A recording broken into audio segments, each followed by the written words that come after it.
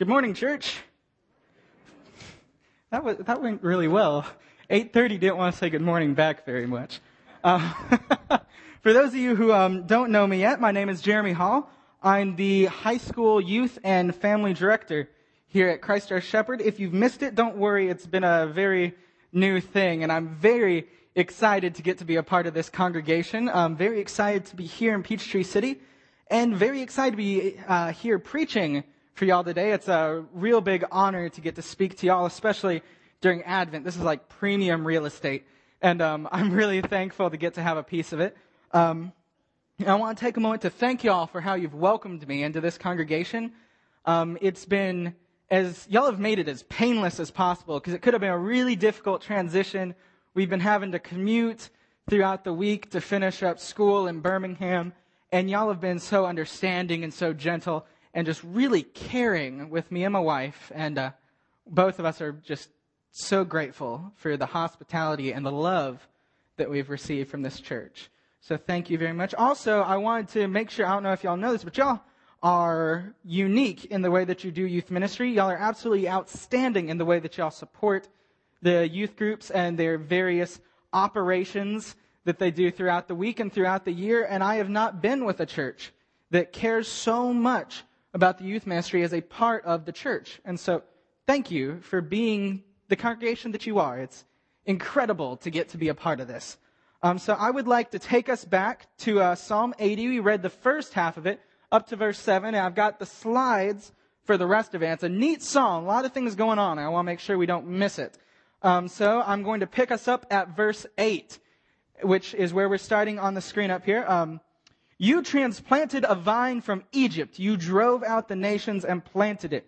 You cleared the ground for it, and it took root and filled the land. The mountains were covered with its shade, the mighty cedars with its branches. Its branches reached as far as the sea, and its shoots as far as the river. Why have you now broken down its walls so that all who pass by may pick its grapes? Boars from the forest ravage it, and the insects from the field feed on it. Return to us, God Almighty. Look down from the heavens and see what's going on here. Watch over this vine, the root your right hand has planted, the son, the people, the kingdom you have raised up for yourself. Your vine is cut down. It is burned. At your rebuke, your people perish. Let your hand be on the man at your right, the Son of Man you have raised up for yourself. Then we will not turn away from you. Revive us, and we will call on your name. And then the refrain that we see throughout the psalm, restore us, Lord God Almighty. Make your face shine upon us, that we might be saved. Now, I like this psalm. There's a lot of things going on. There's some beautiful language in there. Right up there on the first line, we had some nice Christ our Shepherd language with, O God, who leads Israel like a shepherd. That's really fun for this church. But it's not a particularly happy psalm. It's missing some of the classical elements of a lament, but many scholars have still lopped it in with the lament psalms. It's a psalm of pain, of anguish, confusion, anxiety, and fear, with just a touch, just a dash of hopeful pleading for a future hope. You see, at this time in the Bible, in the narrative of Scripture, we have Israel divided into two parts. The northern kingdom, Israel, and the southern kingdom, Judah. The northern kingdom has just been destroyed at the time that this psalm is written. It's just been destroyed in a 3-year conflict with the mighty Assyrian Empire. The Assyrians, sometimes called the Rome of the ancient Middle East, because of their love for conquest. They have like a manifest destiny to take this whole region. They have very developed military tactics and weapons, brilliant strategists, and most important for a walled kingdom like Israel, they have massive siege work machinery built for tearing down castles and breaking fortifications. And so it only takes them 3 years to destroy the entire country of Israel. Gone. The places of worship desecrated.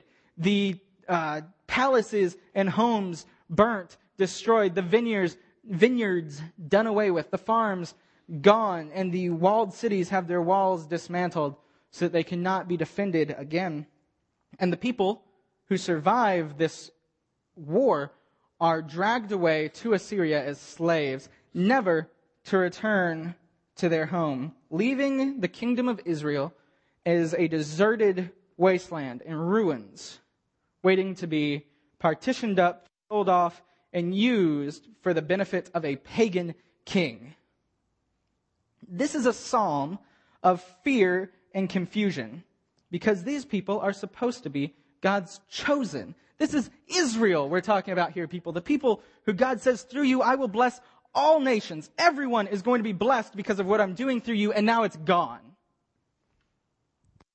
But these are also a people of a covenant, a law, an agreement, a contract, a marriage between Israel and the divine that says we will live a certain way. We will have this different kind of lifestyle that will set us apart from everyone around us. It's a way of doing life with God at its very center, where everything revolves around their relationship with the divine. But they have broken the covenant. They have not kept the law. They have been unfaithful to the contract. Their infidelity in this marriage has led them to this point. I mean, it was pretty simple on this area here. This is the law of Moses. This is the Ten Commandments. Have no other gods before me. Pretty cut and dry, but they couldn't keep it. And they've trivialized their religion and their relationship to their God, sacrificing it on the altars of the gods of wealth and prosperity and comfort and political expedience. And now the grace of God has moved beyond the sending of prophets and into the tough love phase, where we actually have to pay the price for the sins committed, where the Sinai covenant that they entered into has ramifications. If you can't keep this, this is what's going to happen. They were given an option between a blessing and a curse that Moses explained would come in the form of an invading army. And now they've been unfaithful, they've ignored the prophets, and now the invading army has come, and Assyria has destroyed the northern kingdom, and they've lost everything.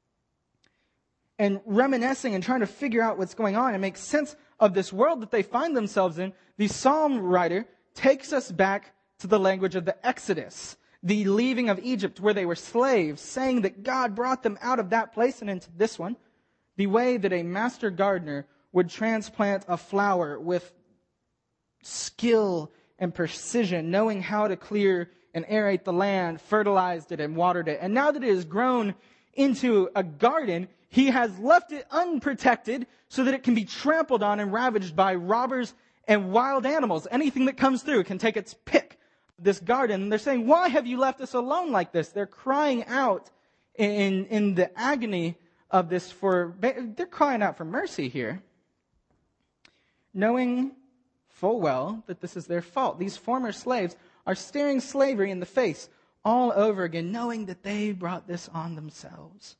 Their infidelity, their inability to keep the law has brought them here. But this is much bigger than just these people. There's a lot going on here. It's not just the Israelites and their cities and their covenant and their God that we're talking about today. This is about all of humanity estranged from the Creator. It would seem that the Exodus, the central and defining event in Jewish history, the thing that marks the major turning point in the Old Testament, wasn't big enough. Because there's something fundamentally wrong with humanity. A geographical move wasn't enough. A covenant wasn't enough to fix the brokenness in the heart of man. And this brings us to the last verse of the psalm, which is still on the screen, saying that if you would just come back to us, O God, then we will not turn away from you. Revive us and we will call on you. This is a challenge to God, to show up for them the way he did for their ancestors. And they're saying that if you would just show us who you are, we would worship you again. They're challenging the God whose name is I am what I am, or arguably I do what I do, or I am what I do, to define himself again, to do it again. And this is where we come into the story, church. The message of Advent. When we celebrate Advent, when we light these candles, we recognize that man is hopelessly estranged from God and waiting for a solution, crying out for help. All of humanity, hopeless, lost, drifting, no purpose, no future, no meaning. No way for us to ever go back to the Eden-style connection that we had with God. Crying out against the injustice of this world and the brokenness that we face daily. No way for us to ever go home. Begging God for an exodus, begging God to shine his face on us again, begging God to say his name one more time.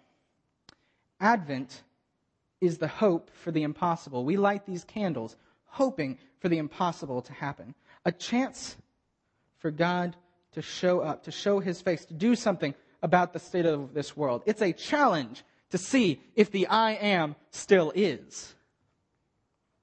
We, just like the writers of the psalm, are challenging God.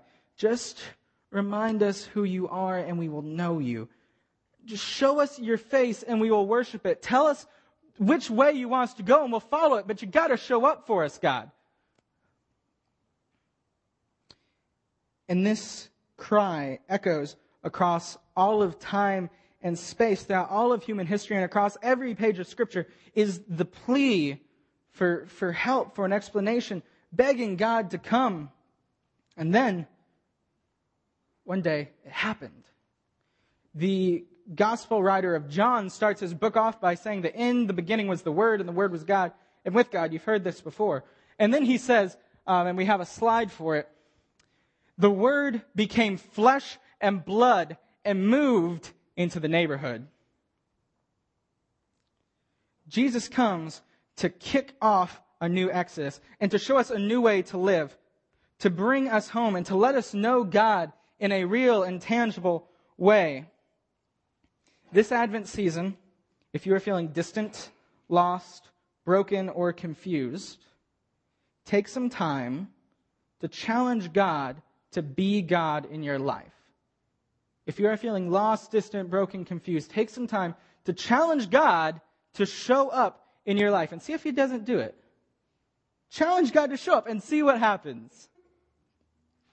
Because in Jesus, the man born to a virgin, born in a manger of all places, we find a God that does not exist somewhere else on some celestial plane, far above and beyond and transcendent and unreachable to us, far beyond the pain and suffering of this world. But we find a God who wants to be here, a God who is now, a God who is present and alive in the pain and muck and grime of this world, a God who works with, in, through, and around us in our suffering, in our pain, in the blood and the dirt and the tears that the psalmist says we've been drinking by the bucketful since the beginning of time. And all of this starts with the divine invasion of the earth on Christmas. All of this starts with the strange situation. All this starts with the brutal reality of a Jewish nation waiting for a Savior that they've been told by their now occupying Roman rulers will never come, living under the boot of the most powerful military dictatorship to ever control their part of the world. It all starts with a pregnant teenager who's not married and a very confused fiancé.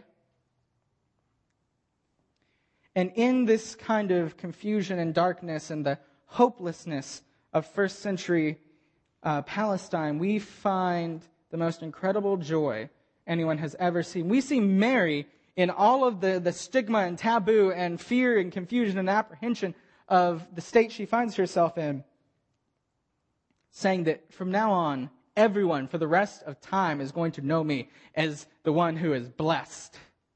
And we see such joy that just proximity to this woman becomes contagious. When she goes and sees her cousin Elizabeth, the child in her leaps for joy. And we're talking about pregnant women talking to each other here. This was probably a weird conversation, lots of crying.